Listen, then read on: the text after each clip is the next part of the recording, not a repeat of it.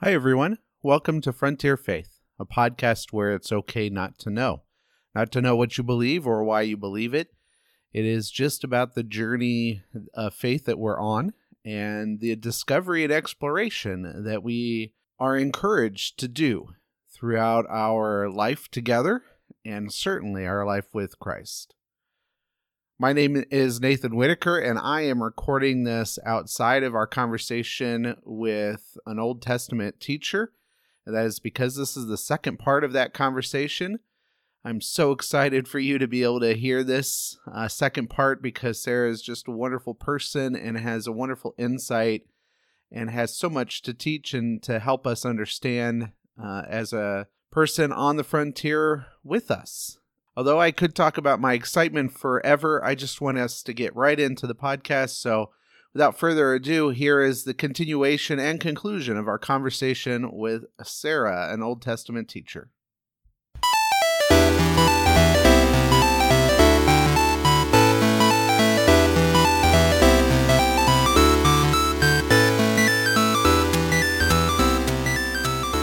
So I'm just curious then, not that you have to give a, hour-long theological presentation, but Sorry. You said, you said that you think the interpretation of Genesis 1-3 kind of colors almost every other doctrine in it filters it in a way that maybe isn't helpful. Yeah. I was just wondering if you could say more about that or maybe give an example or whatever, however you want to do that. But Sure.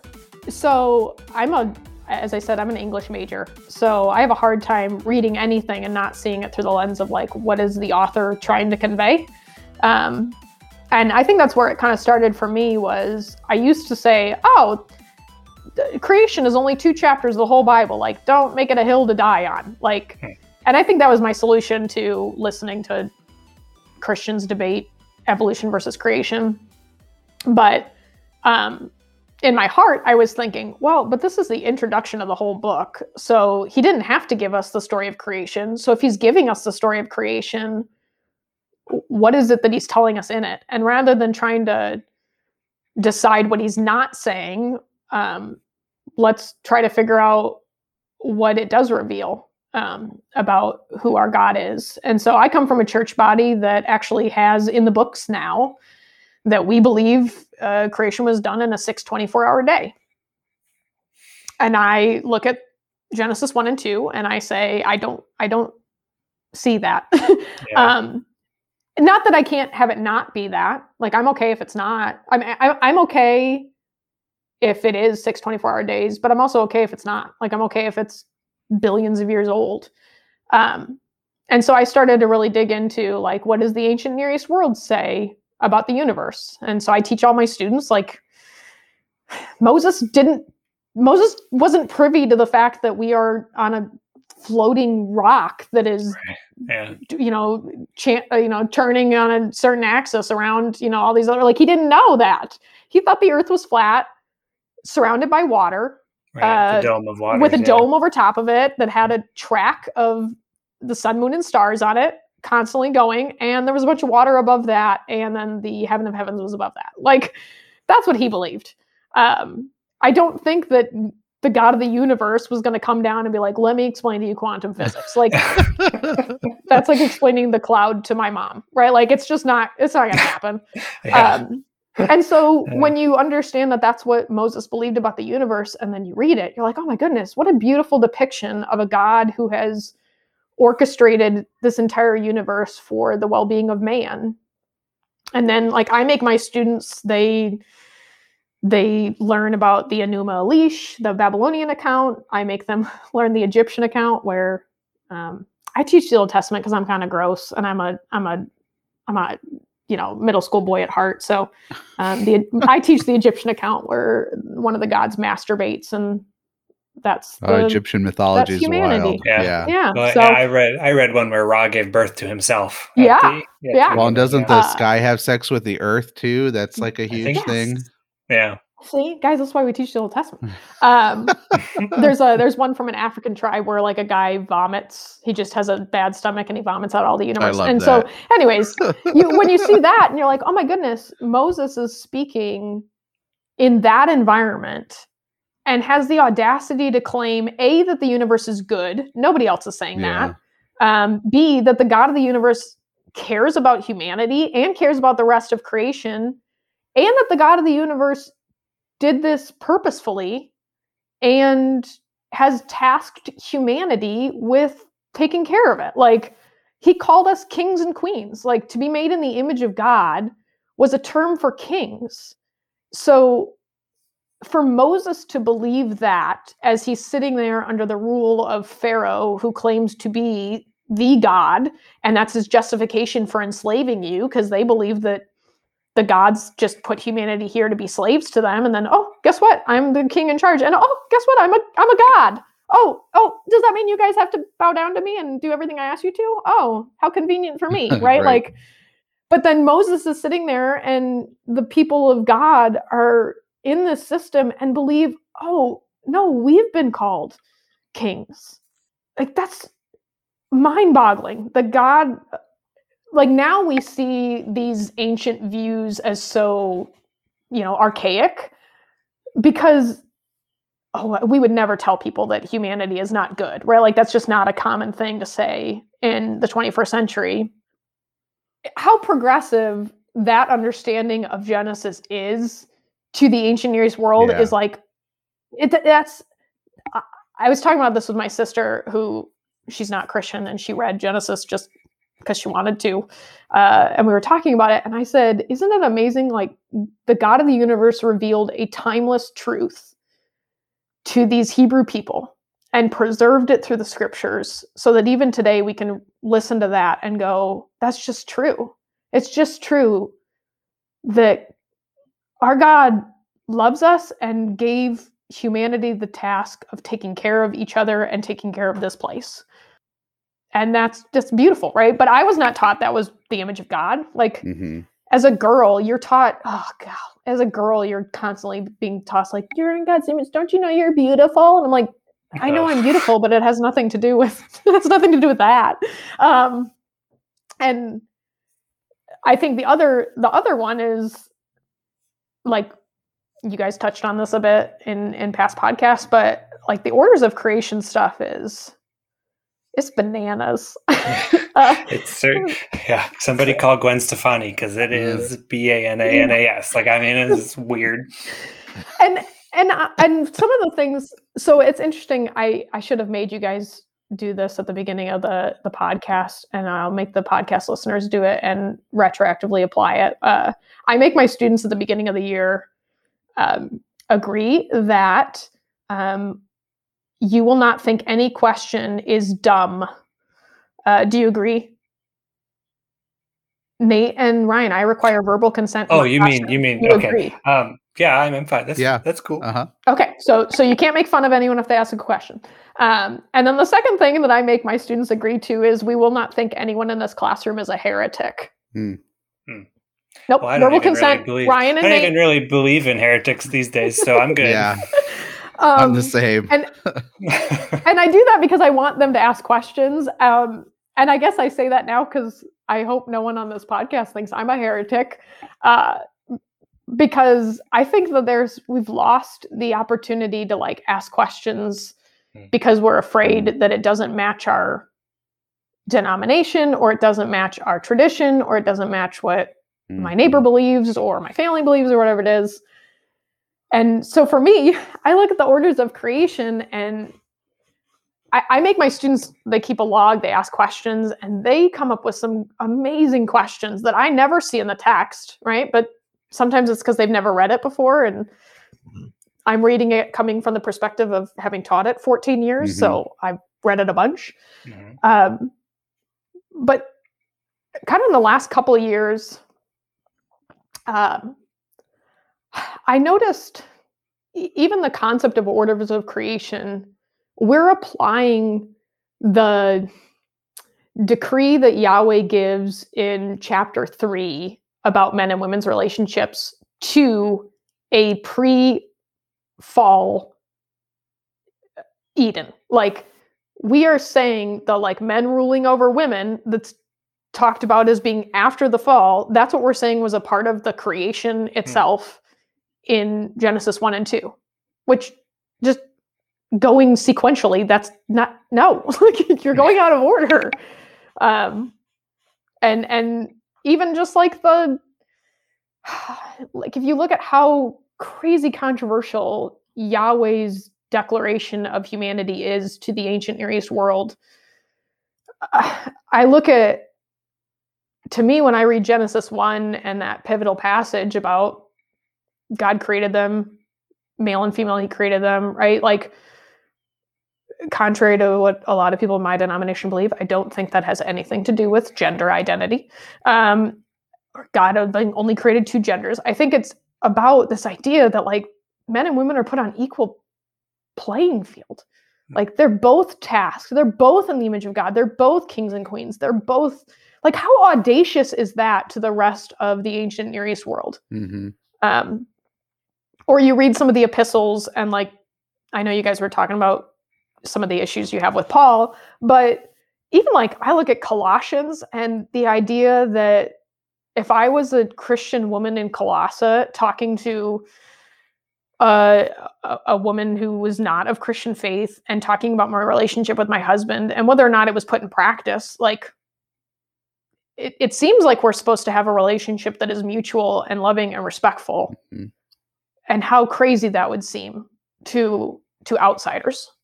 Again, whether that was put in practice or what that all means, I have a hard time believing that the God of the universe was so counter the culture in all these other aspects, but then like gender norms, he was like, yes, We'll keep that one. women, go make a sandwich, right? Like, Yeah.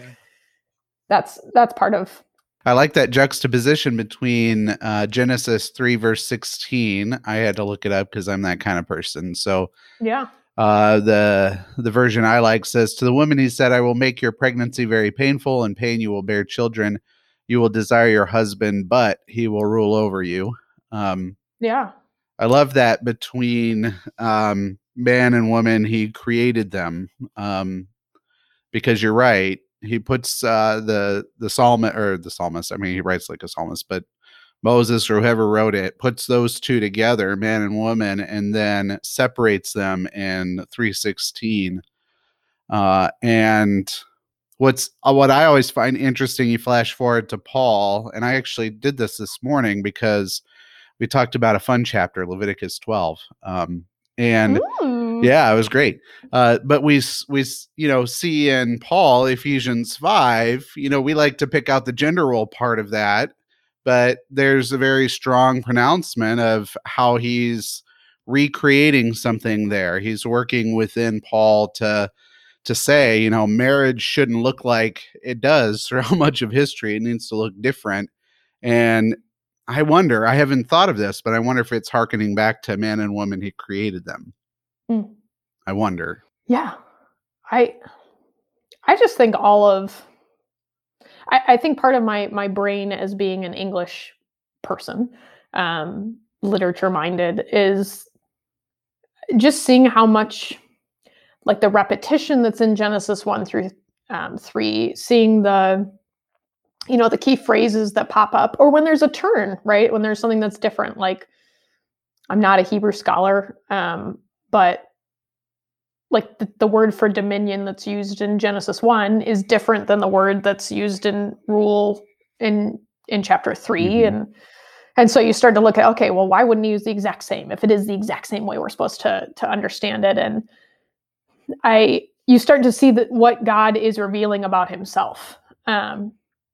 And I made my students, after we finished chapter 3, I guess, no, it was after we finished chapter 2, I made them pause. No, it was chapter 3.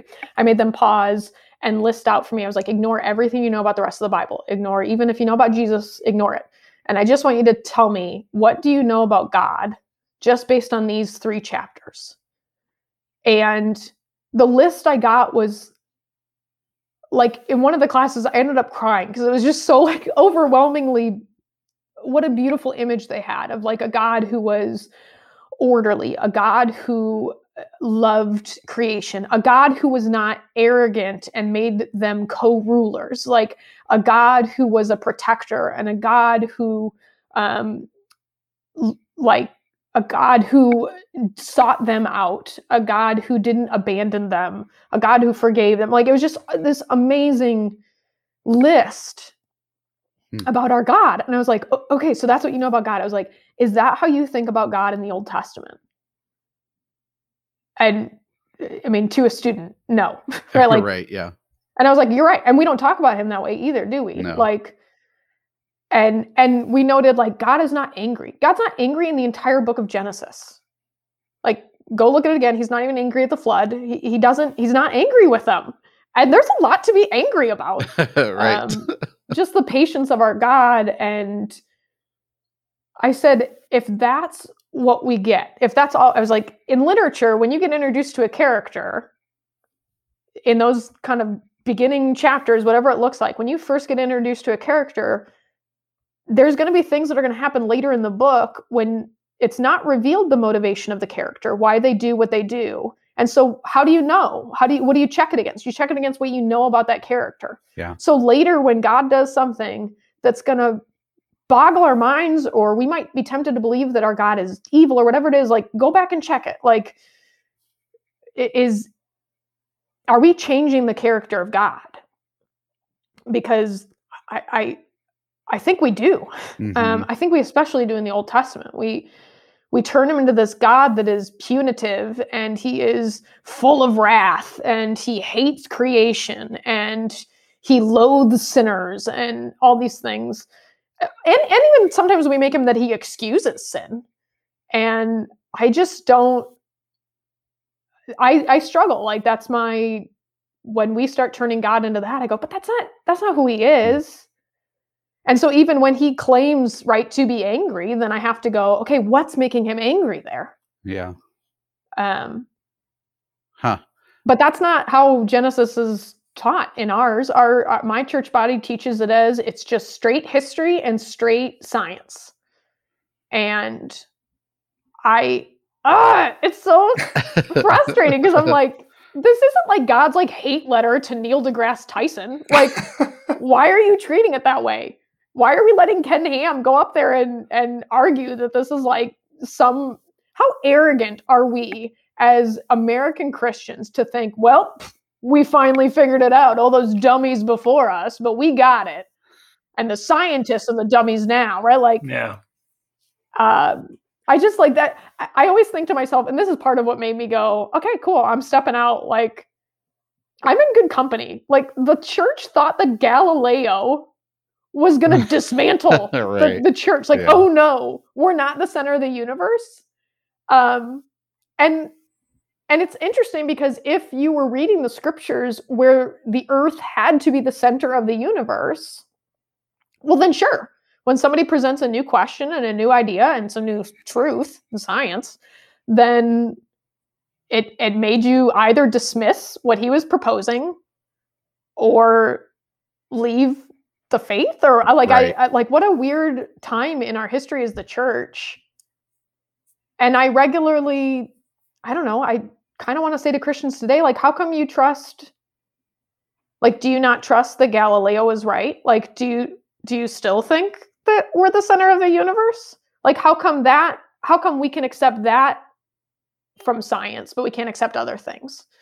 Like, what happens if we find life on Mars? Like, is that going to change your belief about Jesus Christ dying and rising from the dead? Like, I'm going to be fine, but are you? Like, I don't know.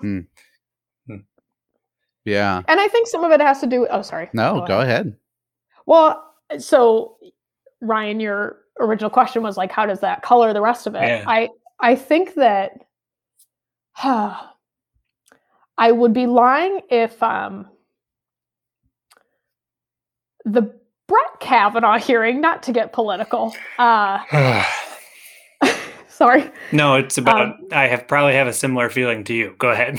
It wrecked me a little bit to watch my brothers and sisters in Christ defame a person who is saying just their truth of what had happened to them, and to defend this other person that I don't know. I guess we still don't know the truth, but I'm going to go ahead and say rape culture is not like a thing of the past. Right. And I have plenty of experience personally and teacher and all that to know that like, oh, this is something we got to talk about as Christians. And I realized that part of what was motivating that was, even if it was just subconsciously, was this order of creation. Like, he's a good man, right? Like that was, or I had somebody who said to me, you must be so afraid for your son. And I was like, what? And I have a daughter. I have a son and a daughter.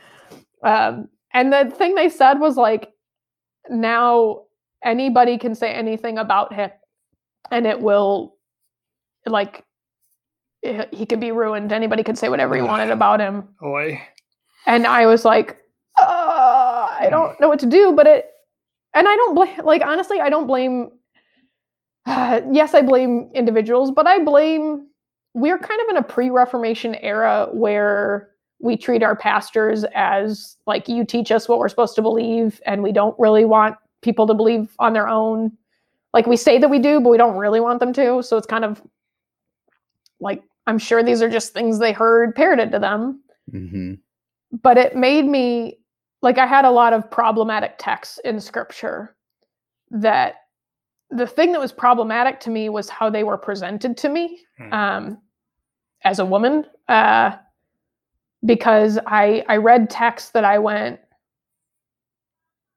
I don't know, to me, Judges 19 is the most horrifying story, I think, in all of scripture. It's a story where a Levite man is traveling back with his wife, and they stop in an Israelite town, and the Israelites bang on the door and actually ask for the Levite man to be brought out that they might have sex with him. And the response of this old man that's housing the Levite is like, don't do this outrageous thing. Like, how dare you do this vile thing?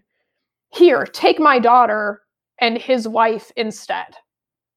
And like, I have to read that story every year to my students, and I wish that I could say that I don't cry regularly, but I do, because it's just like how horrifying that's just like, first of all, I guess homophobia is a thing always, at least in that scenario, because they're like, don't do that. Here, rape my daughter.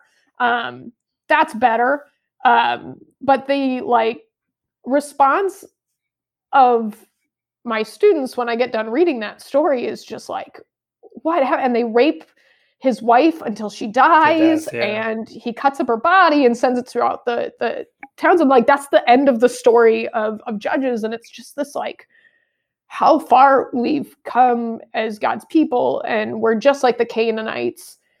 And I've always been revolted by that story, but I think the thing that always bothered me is that the story right before Judges 19, at least the major story right before that, is the story of Samson.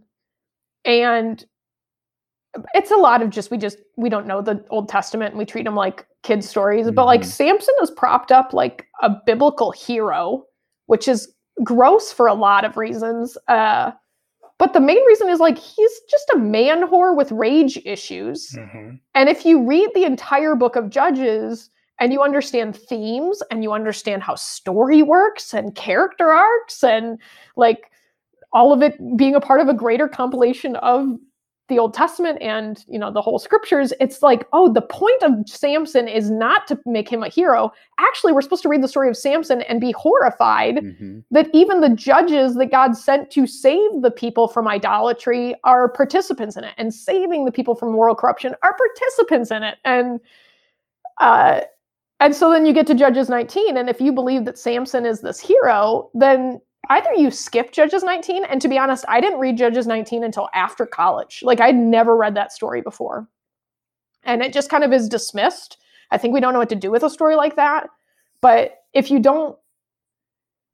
aren't willing to say that like, oh, scripture might be telling some themes here and not just straight history. Like I believe it is history, but I believe it's telling it in a way to communicate something greater, then you just skip that story. And so then what are we leaving people with? We're leaving people with like, oh, this chauvinistic, disgusting, like guy that rips apart a lion for kicks. Like he's a hero. So how do we handle that? Right. And then like, I don't know. I've never once heard the story of David and Bathsheba where it says David rapes Bathsheba. Right. Yeah. But I can't not read like that's the only way to look at it. Yeah. During Brett Kavanaugh's hearing, I was reading that story and I just like I wept in class because I was just reading it and I was like, oh my God, like we can't even find it in ourselves to write the subheading in the scripture, like the title above the chapter. We can't even just say David rapes Bathsheba. It says David and Bathsheba. And like, again, I don't know if you guys had the same experience as a kid, but I remember being taught the story of David and Bathsheba, and it was always painted as like a Nicholas Sparks novel. Like, oh, Bathsheba got to like live the Disney princess dream. Like she got to be brought into the king's house, and then we kind of just go up, and David was forgiven, and that's what we're God's supposed to own do. heart. We're supposed to forgive. Yeah. And I have a church body that like, even in the study Bible that we use, there's like notes at the bottom. And I've found that anytime that I get to a story that involves rape or involves a person in power using their power to oppress other people, like it feels like we're justifying horrible acts and doing so because of this, like, I don't know. It feels like it's connected to that orders of creation stuff. It feels like it's connected to this idea that there must be some good here. And oh, well, no, that is definitely an example of what you were talking about. It's I wonder. I don't know. I wonder if it's partly because, this is the Bible, this is God's word, so we have to find something good in it. I think maybe you said that actually. It's interesting. I got done because I make my students when they read, there's some like biblical themes that are introduced in the first chapters of the Bible that I encourage them to like notice if those pop up again, because there's so much repetition in scripture, and American readers think that Hebrew is just sloppy because they just keep repeating things, and they're like, yeah, come on, right click the source, man, get a new word. But it's like, no, they're doing that on purpose, you dummies. Or they'll include details that as a kid I always thought, why is that detail there? Oh, it must be just there randomly. But then when you realize there's some themes here, you're like, oh man, I wonder if that's there for a reason. Like I was just reading the story of Elijah and the widow. I was just teaching that with my students. And it records that the widow was gathering sticks at the gate, which is like a dumb place to gather sticks, first of all. But then why tell us she's gathering sticks? And it says it twice. And then Elijah essentially is presented with, or the widow is presented with, either I use these sticks to make a final meal for my son, or I do what this man of God asks and I make him a meal, but that'll mean that my son is going to die sooner. And I was reading it with my students, and it was interesting because I just always ask them like what details stand out or if they notice a thing. And a kid said, I feel like the sticks is something about like the tree of life. Like there has to be something of like why like the trees, right? Whenever we see wood, sticks, what is this?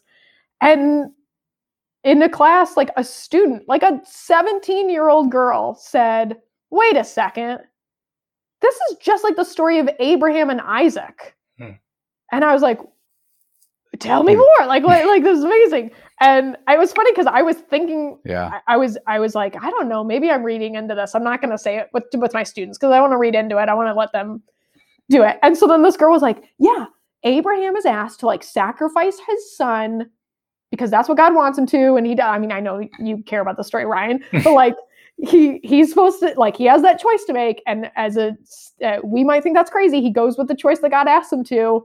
And then God saves his son. And she does the same thing. She can either choose her son or what this man of God has asked her to do. And she chooses that. And like, how cool is that? And it's just, yeah, That's amazing. Like, yes, those things are connected. Like, we've got to see how those things all work out. So then you even see things like the story of David and Bathsheba.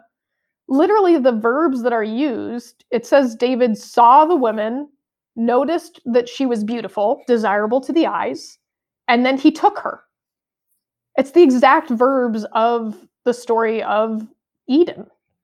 Like, they saw the fruit, noticed it was desirable, and took it. It's the same thing that happens with Hagar. It's the same thing that, like, it's just story after story where you see that God is trying to reveal who he is, but also trying to reveal humanity. And I remember asking my students after we got done with the David stuff, because I made them read it and tell me all the things that they thought. And I had a girl who said, I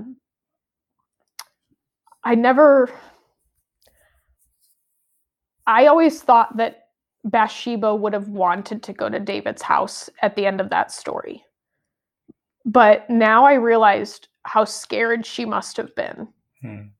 And I made her walk me through her thought process, and she shared it in front of the class, and she basically said, this is the man who raped her, and when she got pregnant, she doesn't know for certain, but that her husband died at the end of this, and now she's the only one besides David who knows what happened, and now he's bringing her into his house.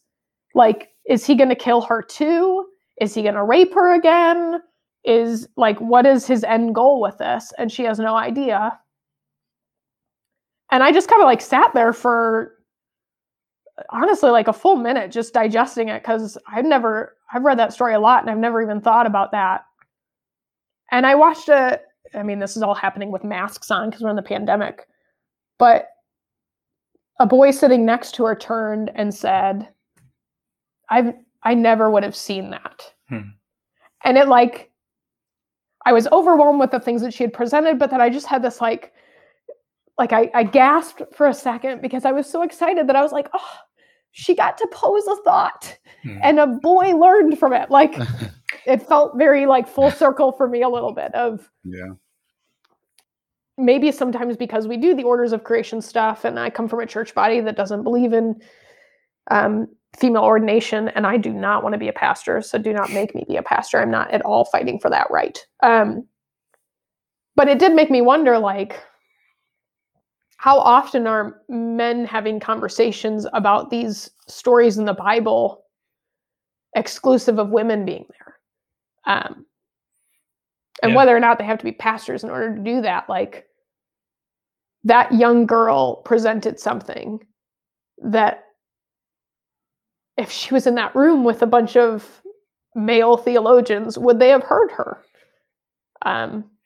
But if she hadn't been there, they wouldn't have even considered it. I don't think I ever thought of it that way until I heard a woman speaking on a podcast I was listening to. She was making a lot of the same points you did. And I was like, man, how did I read that and not realize that that was what was going on? Yeah. And it took someone who has that perspective and fear that I don't have because I'm a man, I don't think of it that way. And this is like, well, yeah, gosh, one, that's terrible. Two, that's why we need to have everybody's voice at the table for this stuff, because we all have things like that. Esau McCaulley is a professor at Wheaton, and he wrote a book called Reading While Black. And it's just him kind of presenting like the different points in the story that his perspective as being a Black reader, and specifically, American. And he talks about it as having like motivated readers. Like, when you're motivated, I'm going to pay way more attention to how women are treated and things about women in the story. Like, I'm sure, Ryan, you're way more aware of how homosexuality is discussed. Nate, oh my goodness, the oppression of men, right? Just how much men, I'm making fun of you, Nate, sorry. But, everybody's got their own thing. And even probably just in general, like how you read stories differently. I read stories about being a parent now that I am one. Like, it's really hard to read any story involving the worship of Moloch because Moloch requires child sacrifice, and all I can picture is like, oh my gosh, like were these women doing it like because they wanted to? Was it being like, I just have a really hard time picturing placing my baby in the hands of Moloch and watching it die. I also way understand the incarnation, right? Like I've been pregnant. So that's like just an interesting. Esau McCaulley's point is, if we have, like you were saying, Ryan, if we have more motivated readers, like we're all going to understand better what the scriptures say if everyone's allowed to say how they're reading it. In the church experience that I have, people have talked wonderfully about Abraham for so long. I'm sick of it. It's like Abraham's one of the worst people in the ancient days. I mean, okay, he didn't tell his son about what was going on that whole time. And, kids are smart.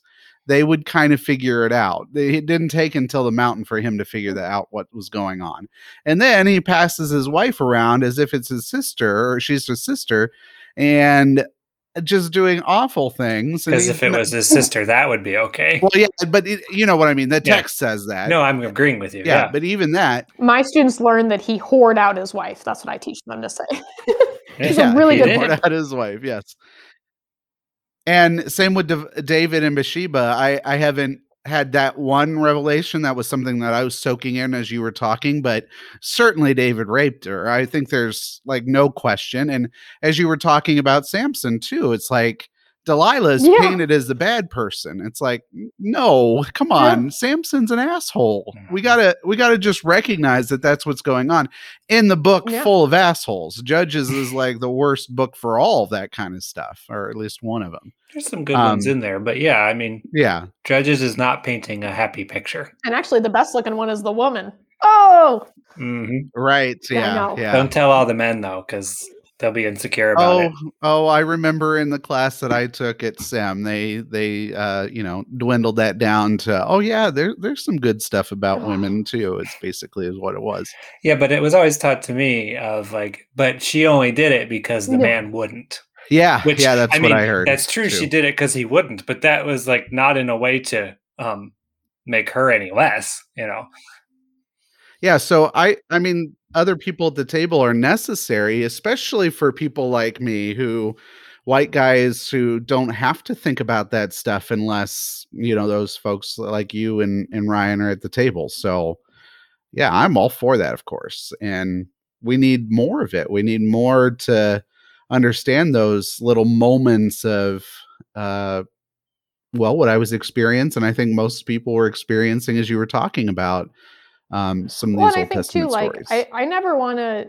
My fear with kind of where we're at in our culture right now is that white privileged men wouldn't say what they're thinking or feeling, because I also want to hear that too, because I want to hear what your thought process is. Like, help me understand why you don't think what I'm saying is right? Like, or help me understand how you've been reading it, so that I can either see what might be good and right about your side, or help you understand what your blind spot is. Like, I had a student, they're 17, so I have these conversations a lot, right? Like, but when I was teaching the David and Bathsheba story, a student said like something to the effect of like, why was she bathing on the roof? She was asking for it.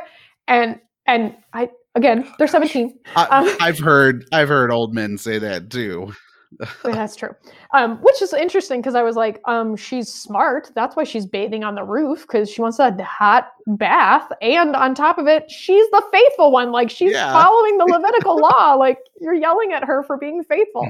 But it was interesting because they said that, and I feel like at this point kids have learned, don't say stuff like that in front of Salzburg, because she's gonna call you on it.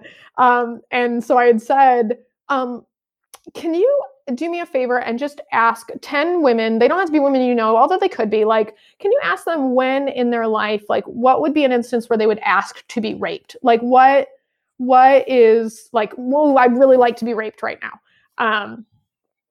And he was like, whoa, like, he got all like tense because I called out him on this thing. And I had said, it's interesting, like, I would love, I was like, I'm going to say it. I like having sex with my husband, but I would not like to be raped by my husband. Like, do you see the difference? Like, even him, I'm never asking, like, I don't want my husband to rape me. And I feel like that's a part like, and it was interesting because one of the kids was like, I can't believe you said that. And I was like, but that's like, if I don't let that kid say that to me, then he's going to keep saying that, right? Or he's going to keep believing it. And I think that's part of why we've gotten where we are, is because when we don't let even voices outside of the church say something that is kind of countering what's being shared, then no one's calling anyone on that kind of BS that's being said or thought. And I know like the conservative church bodies are scared where we are right now, because the fear is like, oh no, we're going to lose control or lose power. And I don't even say that 100% as everybody's malicious, because I don't think that's it. I think it's just like the fear of change. Yeah. And like, what does that mean if I've been saying this? Like, it is my faith really being attacked or not? Or what if I'm wrong? I think there is a lot of malicious stuff there. But yeah. So I'm curious, just kind of overall, what has been the reaction you've gotten? I mean, you've talked about the reactions you get from your students, but like, I remember like being in churches that would like freak out if somebody talked about reading Harry Potter. And I'm thinking about like the kind of stuff which you're reading from the Bible, right? But I just wonder of like, how has this been received either by their like parents or even like the administration in your school? Like, honestly, I'm listening to you tell your story and I've just been consistently surprised that you have been able to do this in the environment that you're in. It's interesting because, as I said, I am willing to have anything be tested. So if I had a student who asked me, this was a couple of years ago, had asked me, do you think that you are reading with your own bias on this particular, like they didn't say it like that, but basically like, are you reading this because that's how you feel, or is this really what's in there? And I had that question with a student, and I've thought regularly, like, what would a conversation with a parent look like if they asked that? And with this student, I just said, do you see what I'm saying? Like, once I said it, were you able to see it? And they were like, yes. And I was like, do I know 100% that that's why the author wrote it the way that they did? No. Does it check against the rest of scripture, what I've presented? Yeah. And so my attitude with it is I try to approach everything with that, as much as I can, a level of humility of like, I have no idea. Like, I love when my students ask questions and I'm like, that's brilliant. Like, we'll go down a rabbit hole of like, oh, you're right. And it can mean that. And like, what if it means that? And then at the end I'll go, I don't know if that's true, but what you said, like, if it doesn't change the character of God, I'm okay with that. And I think there was that freedom to say, yeah, you might be right. I might be wrong. I've honestly not had any conversations with parents about it. And I have an amazing, no, I teach at a school with 8 full-time theology teachers, and I have a department head who is very encouraging. He's our campus pastor, and he reminds me a lot of that pastor that I had in confirmation that just kind of let us ask questions and wonder, and we don't always know. I think I'm intelligent. I have my undergrad in this, but I have a master's degree in, like, my thesis, my master's thesis is on the theological significance of the peace offering. So you know what you're talking about. I think that's nerdy enough that there you go. I named my kid Hosea. So I feel like if you're going to name your kid after a guy that's asked to marry a whore, people kind of back off. You're almost as bad as the sim couples. They when they have babies there, they all come out with This Old is my baby Testament names. Hezekiah. Okay. That's right. All right. Yeah. It's actually why I get, whenever somebody names their kid Jonah, I'm like, have you read that book? I know. Jonah's a kind of a bitch, you know. But not the greatest guy. But I don't know. For me, I've had situations where people have said, like, I don't see what you're saying. And I'll go, cool, I might be wrong. You're right. But I also might be right. And so I don't have a lot of, I honestly have not gotten flack for what I'm teaching, but I also had a kid who one time said, is what you're teaching Lutheran, which is my denomination? Only once? Well, yeah, one to my face. Well, most kids don't know, right? Like, or our church has kids that aren't, or our school has kids that aren't a part of it. But he said, is what you're teaching Lutheran? And I said, let me ask you a question. Is what I'm teaching biblical? And he said, burn. He said, yeah. And I was like, Luther is rolling over in his grave that you even made a distinction. And I think that to come back full circle, like on all this, I feel like that's the thing that kind of a little bit subconsciously messed me up a bit, was that I went to a Catholic grade school for half of my grade school, and I was welcomed by the Catholic grade school to ask questions of the, like, you know, the namesake of the guy that kind of like booted, you know, like this whole thing. And they welcomed it. And when I first heard the story of Luther, I was just like, really, first of all, I was blown away by his wife. Like, I'm like, oh, she's a spirit animal. Perfect. Like, I get her. I like the idea of a renegade nun. But like, it was just really interesting. I remember hearing that and being really encouraged. And that happened, I think, my junior year of high school. Maybe it was an advanced Lutheran doctrine. Maybe that's what was advanced about it. But I remember learning his story and was like, oh, that's what we're supposed to do. We're supposed to ask questions. Like, we're supposed to dig in. We're supposed to challenge what is being taught, not for the sake of dividing the church. I actually think that did some damage, a lot of damage, to our ability to converse theologically. Like, there were just as many disagreements in the church prior to the Reformation, but we didn't divide over it. We just kind of said, I mean, there's some stuff in the early, like, I don't need to get into nerdy history stuff, but people disagreed, but it was still like, oh yeah, but we're still a part of this together. It's just you think this and we think this.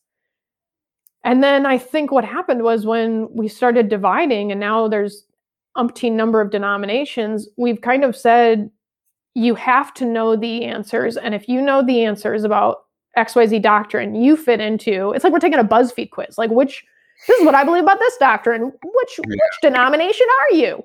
And then what happens is we stop asking questions about what does scripture say, and we start asking, what does my church believe? And I love my church body. I want to be a part of it. But I also want to learn and grow and have conversation. And I don't want to be so arrogant so as to believe, oh, we figured it out and nobody else has. And I sometimes think that's how my denomination is not unique in that. I think that's every denomination. Well, let me ask you this, because we do like to ask this question. It's one that we ask ourselves, but since you said it, why do you still want to be in your tradition? Oh, yeah. Or why are you there? I was raised in my tradition, and I've looked into a lot of other denominations just in terms of, like, what do they think about different doctrines? I think part of it came from being a teacher, and like I always ask my students at the beginning of the year, they write a theological biography. Like, don't tell me what I want to hear, just tell me what you genuinely believe. Just because I want to know where they're coming from.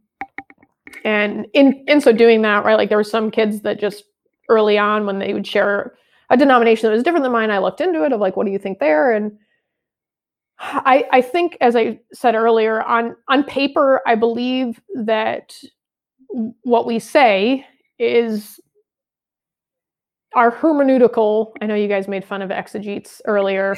I see myself as an exegete, but Nate does that all the time. I hope you think I'm a cool one. But I, in terms of just the exegetical approach of hermeneutics, looking at like, okay, what is like the context, the immediate context? What is the cultural background teaching me?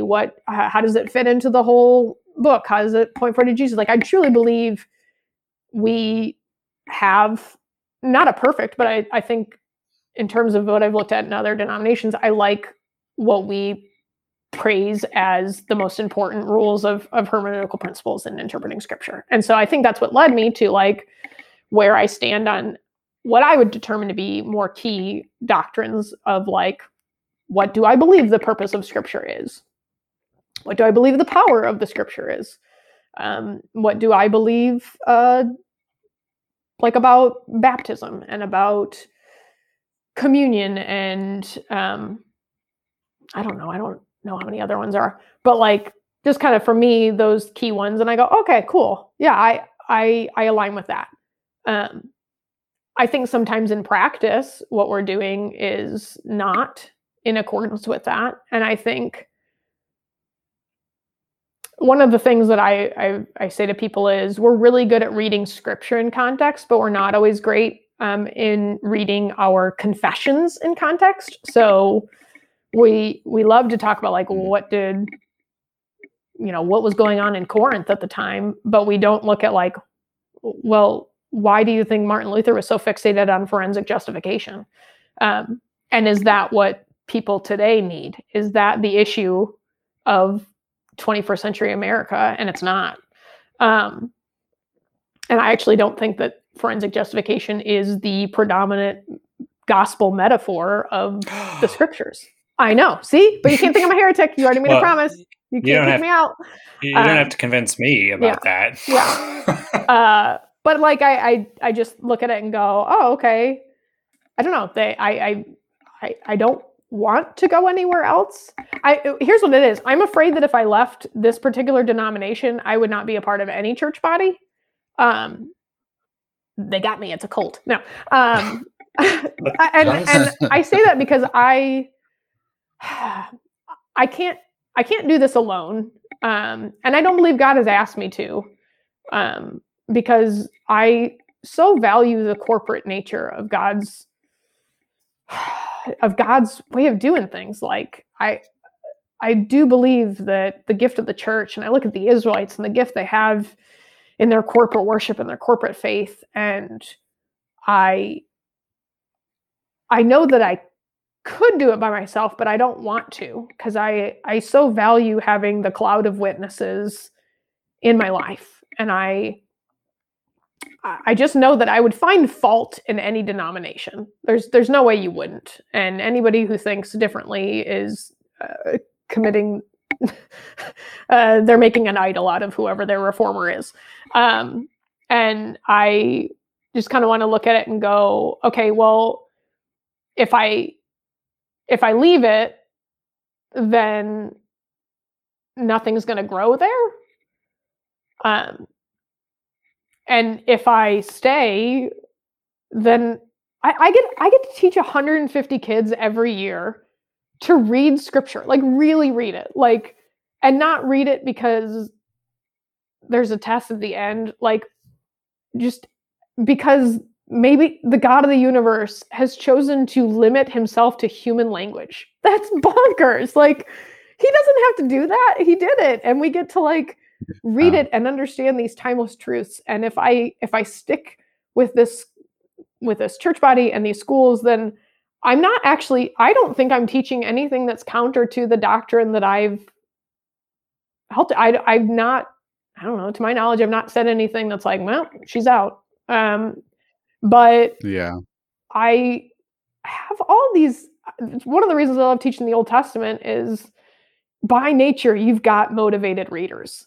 Like, the Old Testament is the sex, drugs, and rock and roll. There's crazy stories in there, and there's a lot of stories that have been used against people so harshly. And I love to be able to read those Yeah. stories with students and present them with like, I don't know, what if it's not the black and white answer? Like, what if there's a whole lot more gray and nuance? And I start class with Psalm 1 that says, "Blessed is the man who meditates on the word of Yahweh." And that word meditates is the Hebrew word hagah, which it's like meditate is such a, I don't know, it feels like a yoga master. But I teach my students that it's like a cow chewing on cud. Like a cow's got 4 stomachs. Like you chew on it and you swallow it and then you vomit it back up and you chew on it again. And like that's what God asks us to do with his word.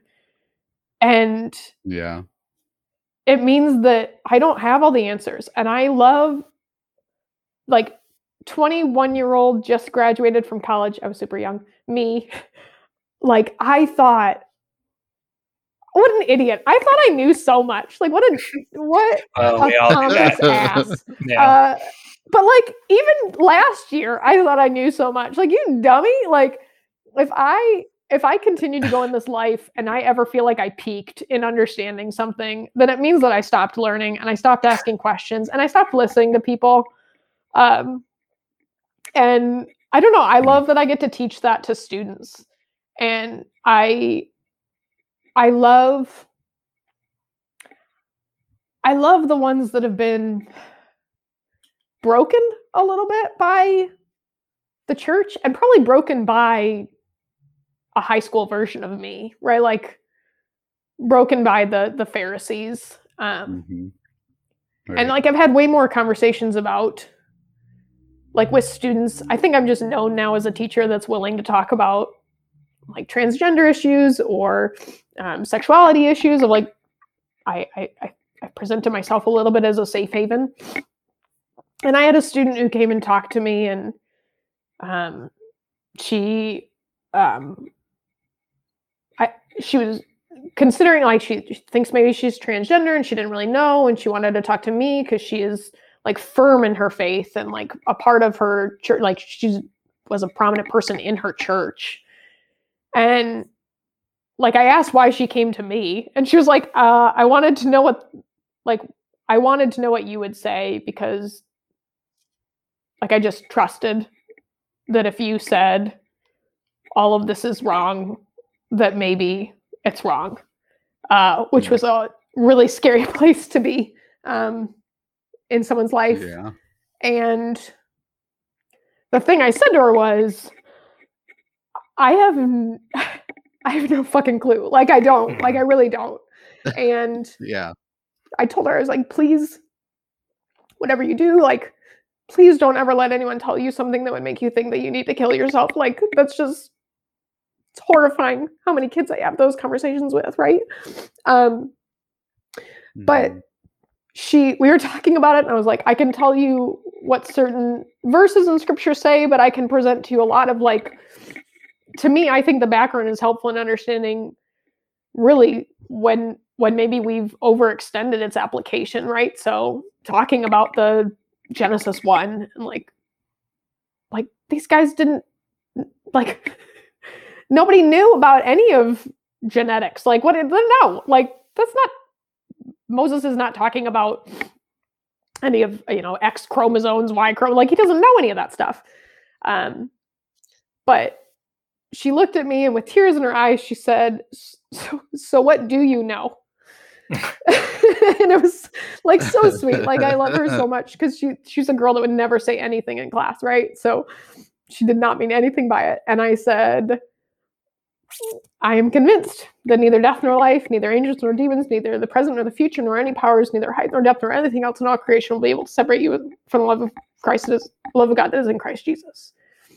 And I was like, I know that. And I was like, I have to believe that transgender's in there too. Like, none of that. Like, I was like, if I'm wrong, like, I was like, even if I'm wrong and the God of the universe wants me to tell you, you are wrong for even thinking these things and do not ever do this. Even if I'm wrong in that, God told me that I didn't screw up his gospel proclamation. Like, but if I'm right and we don't know, or even that this isn't a matter of God's love for you or your proper identity or whatever it is, even that isn't limiting the gospel.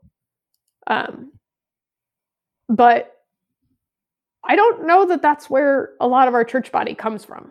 And I thought about this a lot, Ryan, when I was listening to your story, and I so appreciated you sharing that. And I don't know, there's part of me that wants to share that with a number of people in my life, because there's only so much I can say.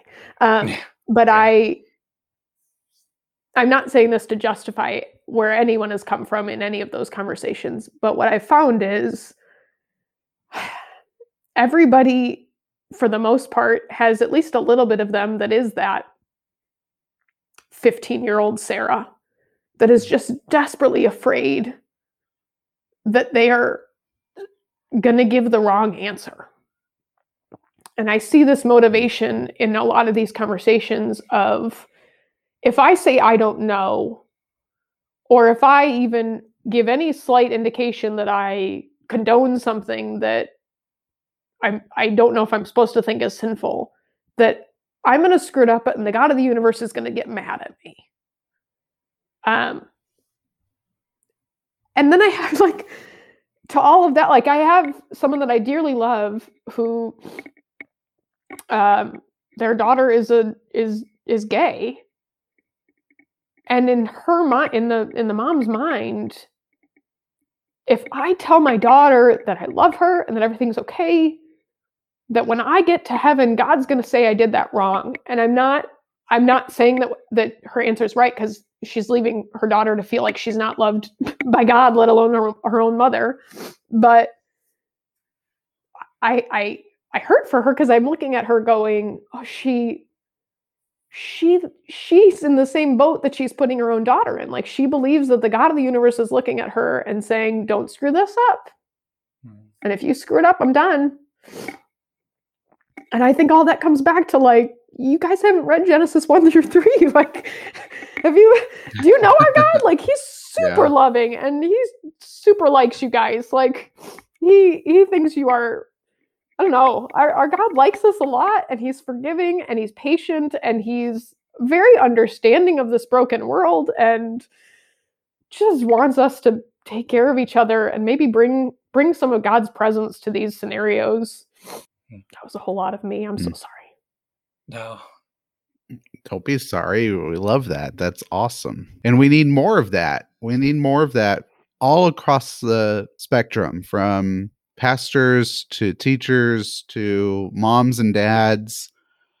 I'm not naturally this way where I can easily speak into this, but I'm just convinced that people do not believe that God is gracious and that he is loving.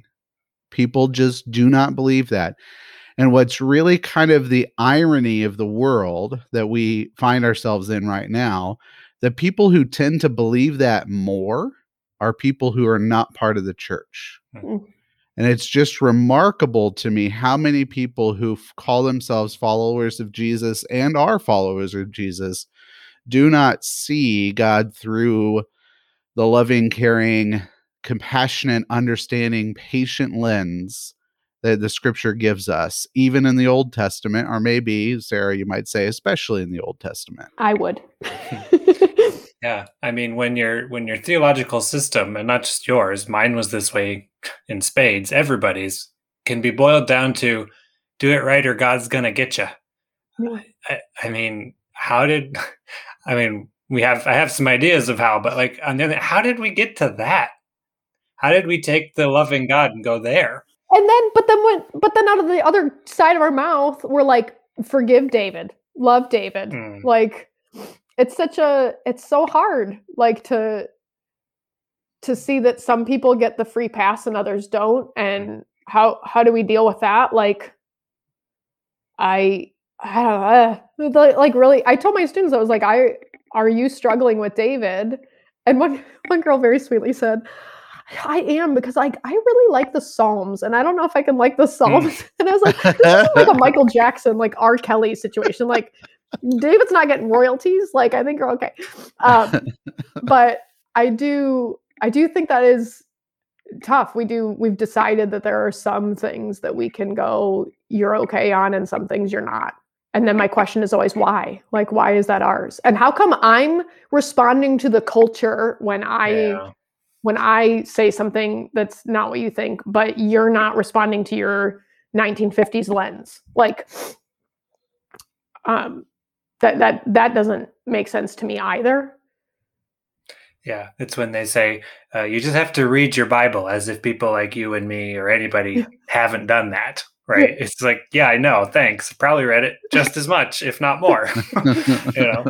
Especially on those texts that Yeah. matter to us. Yeah. Very, very much so. But they did 10 minutes of Googling, so they're good. Yeah. Yeah. Well, and it's, again, like, I empathize, not that I always think it's right, but I mean, I know that I've never been in a position where I automatically have power because of my existence. So I can only imagine the people that do have that, and then going, oh, but what if you shouldn't have all the power? Like, that'd be very scary. And I can say, as a teacher, like, when I finally let go and admitted that I don't have all the answers, and relinquish some of that power and control in my own classroom, it was scary at first. It was scary to say, you can ask whatever questions you want and me not know the answer, or me have to dig in and me have to admit, oh, you know more than me in XYZ area. Like, that was really scary as a young teacher. And now I'm like, please challenge me, right? Like, but none of the male teachers that did that to me were young, so they didn't have that. They don't have that freedom. But like, I do get the fear that I'm going to lose all my control, and I'm going to lose. Wow. I love when people say, like, they want more than equal. Like, I love Ruth Bader Ginsburg, and I love her quote of "Till there were 9." But like, like the idea that anyone wants more, like women want more than equal, homosexuals want more than equal. I'm like, well, to be fair, equal would be if we got to be in control. Like, if I, as a woman, got to be in control of this whole system for 200 years and none of you guys had any rights. Yeah. Like, I don't think we're going to get that ever. So, and I think the interesting thing is, people often say, I don't know if you get this, Ryan, or if, Nate, you have this with other things, but sometimes people will accuse me of, like, reading my politics or reading my cultural bias into the scriptures. But no one ever gets that back. And I'm like, what? Don't you realize that that's already, like, that question alone is, well, as if anyone cannot do that. But yeah, it's the same thing. It's like that thing was like, well, you just have to read your Bible. Well, I'm not talking from the culture. Whatever that means. I'm talking from the Bible. And it's like, okay. And then I don't have energy for those conversations anymore.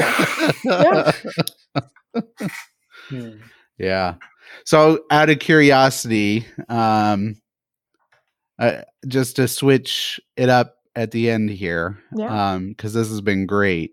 I did this with Bobby, and I'm curious. Maybe you've already done it, but what is a hobby horse, or an obscure hobby horse as a teacher that your students can get you off on a tangent of, that just, kind of derails and is fun for both you and them?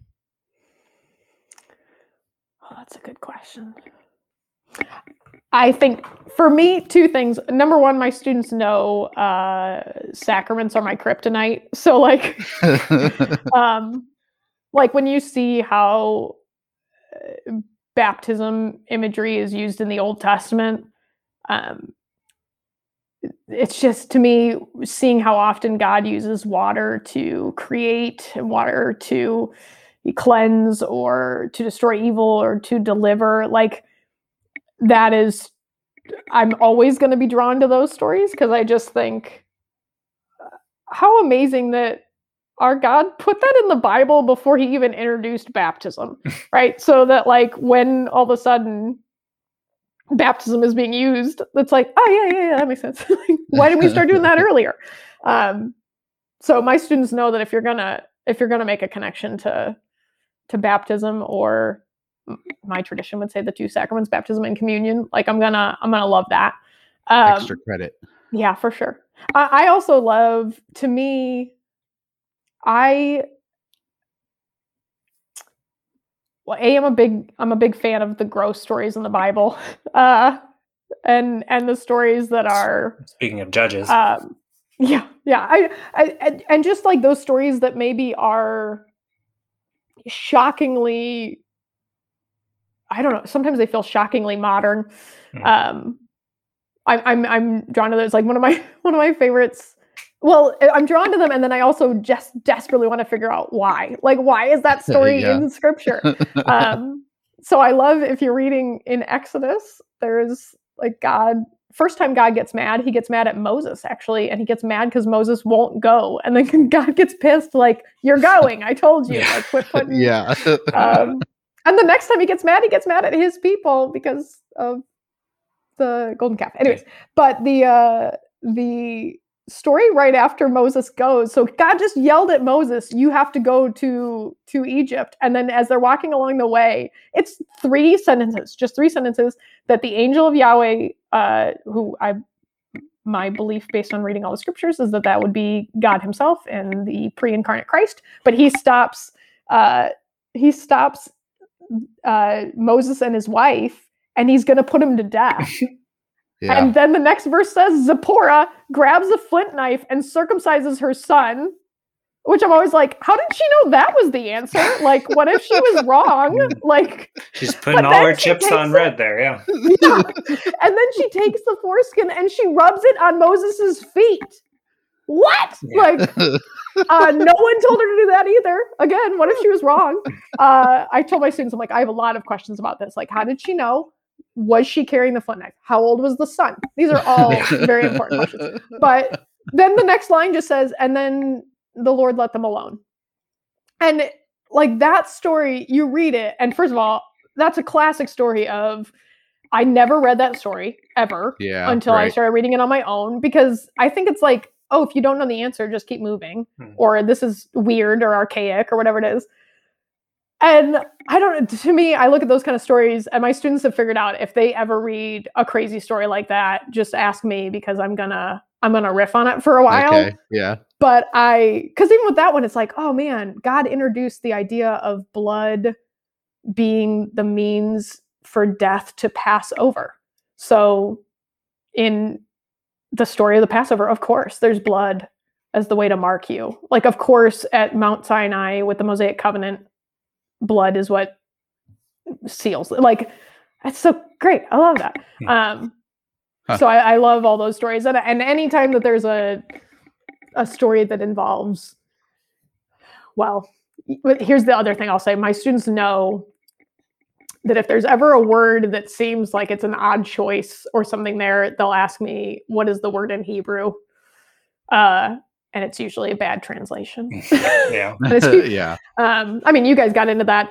I'm dealing more with the fun ones, but you guys got into one maybe with homosexuality. That's just, we've chosen a word and we've stuck with it, right? And a lot of times,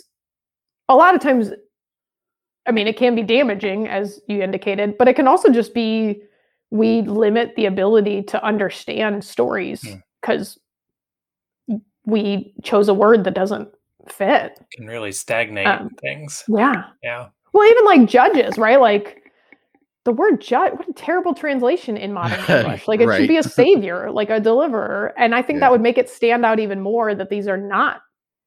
Then you read all the stories and you're like, well, none of those people are Jesus. Well, that's the point. Like, none of them are Jesus. So I got to nerd out with you real quick before we let you go. Because you were talking about the word for word. I forgot what that was you were talking about. Oh, in Bathsheba and David, it's he saw. There you go. It was beautiful. Yeah.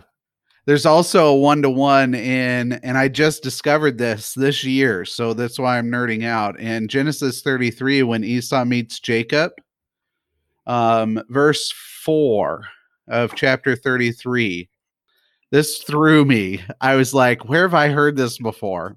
Verse 4, but Esau ran to meet him, threw his arms around his neck, kissed him, and they wept. Mm. You know where that's from? I assume that's from the prodigal son. It is. And the only difference is that the father weeps, not they weep. The father weeps. And I thought, boy, that makes me rethink of, Jacob I loved, Esau I hated. If Jesus is like in that, then we've got to really rethink that, what that really means. Because usually we say, Esau is a pile of shit because he's this manly whatever, so on and so forth. And Jacob is wonderful, even though he's awful too. Yeah, I think he might be the villain of that story, at least that part of it. Yeah. So I don't know. I contemplated that a lot. We preached on that. I love that connection to Jesus there. And that's what makes me an exegete, Ryan, to defend my stance as an exegete, as you made fun of. Yeah, Ryan. Earlier. Nate's the one that makes fun of you more than I do. Nate! No, that's not true. It's both of us. I think when you see those words and that repetition, I love how often God asks us to hyperlink in the stories like that. To take it all, which means that I have to read the whole thing, and I can't do proof passages. And I don't know. I'm kind of at a place where I wonder. I'm definitely not a dogmatics person. I'm not a doctrinal person. I am much more of an exegete in that way, because I just feel like maybe we've put too many boxes that we're trying to check.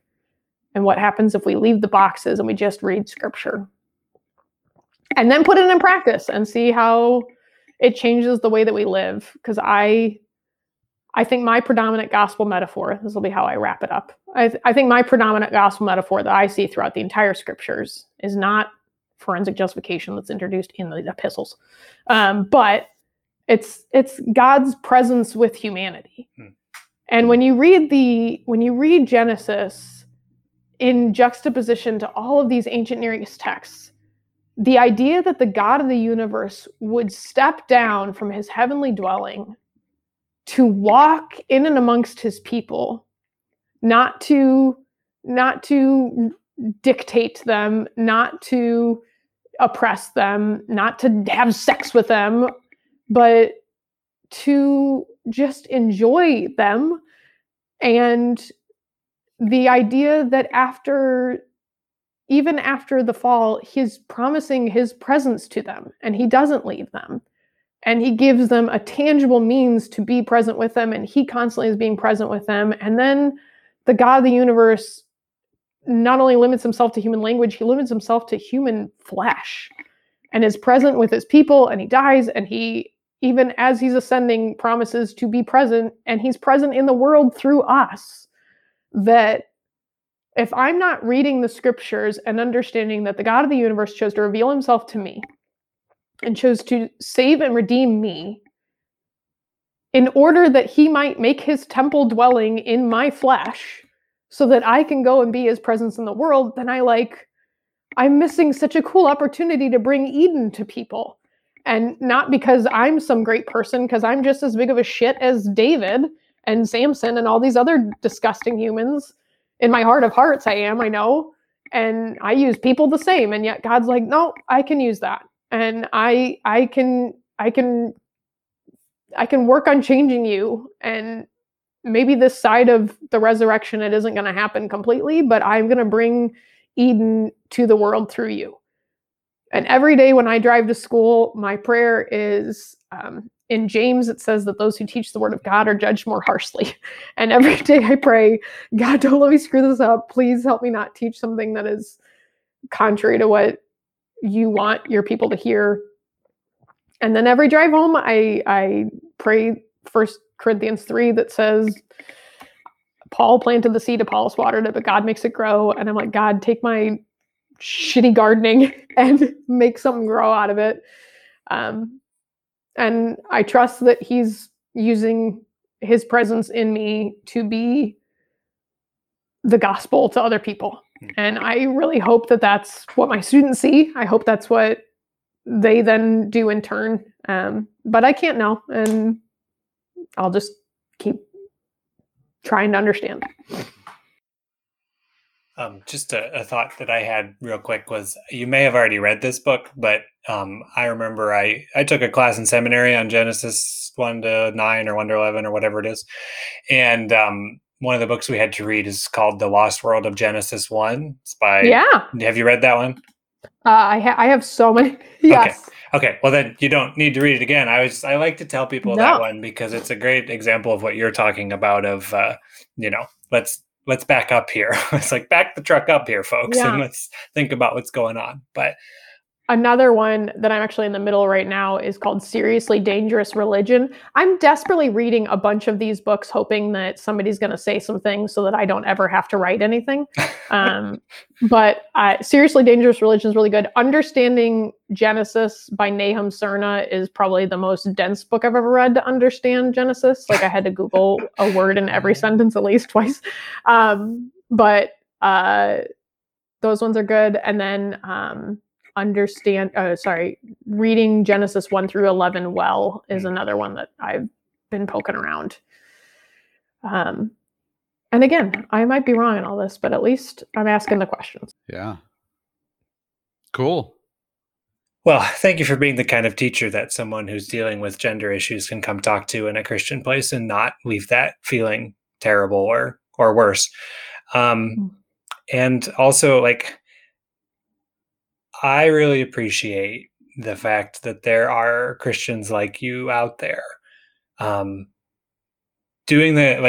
trying to show people that not like, you're not going around to people saying, "Hey, dummies," even though it may feel like that sometimes, but just kind of like giving people permission that, hey, it's okay, and you can look around, you can navigate, you can explore, and God's not upset about it. And I think even in my own group at both seminaries I went to, I didn't feel like that was the case. And so I guess I would just say that I think you're right, that the Bible can take it, that God is big enough to stand up to our questions and concerns and wonderments.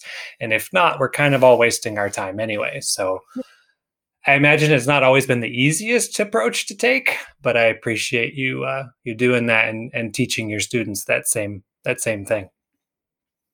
Thank you. I wonder if there's sometimes like a boogeyman out there that we all believe that if we said what we really thought, that XYZ thing is going to happen. And I don't know that that's true. Like, I was always afraid that when you asked, like, have you ever had conversations with parents? I was really worried about that at the beginning, and I've never had that, like, really. And I don't know if it's because, like, we're all afraid that something's going to happen that's not going to happen, and that's what keeps us from asking the questions or not. But I hope.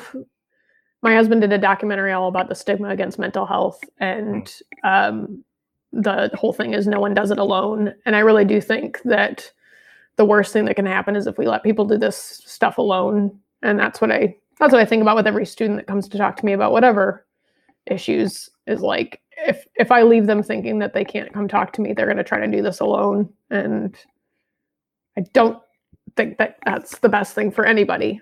Yeah. So I'm glad you guys have this podcast, because I think that there are people that need to hear whatever they're struggling with. You're not alone. You're not the only person asking questions. And you're not the only person that is curious. And you're not crazy. You're not crazy. Yeah. Well, thanks for listening, everybody. I've really enjoyed this conversation. And I want to say thanks to Sarah for coming on and talking with us and sharing all of these things. I think it really makes a difference in people's lives, the kind of stuff you're doing. So, and we appreciate you taking some time for us. And I hope that for everybody who's listening to this episode, that it can help you as well. It just kind of reinforced the idea that it's okay to ask questions. God can handle it. You're okay. It's all right. And that that you don't have to do that alone. If you felt that way, you don't have to do it alone anymore. You're not crazy. There are other people with you, and it's okay. So send us an email if you like. frontierfaithpodcast@gmail.com. Just whatever you want to tell us. If you could rate our podcast 5 stars, please, on whatever app you use, that'd be great, just so more people can hear about it. And I'm told that we have things on Facebook as well, at Frontier Faith Podcast on Facebook. So yeah, anyway, like I said, Nate and I appreciate you taking some time with us to listen to these things, to contribute to, for those people who've been on the show. We appreciate it. And thanks for walking with us. And, it's okay. It's going to be okay. And God will take care of us.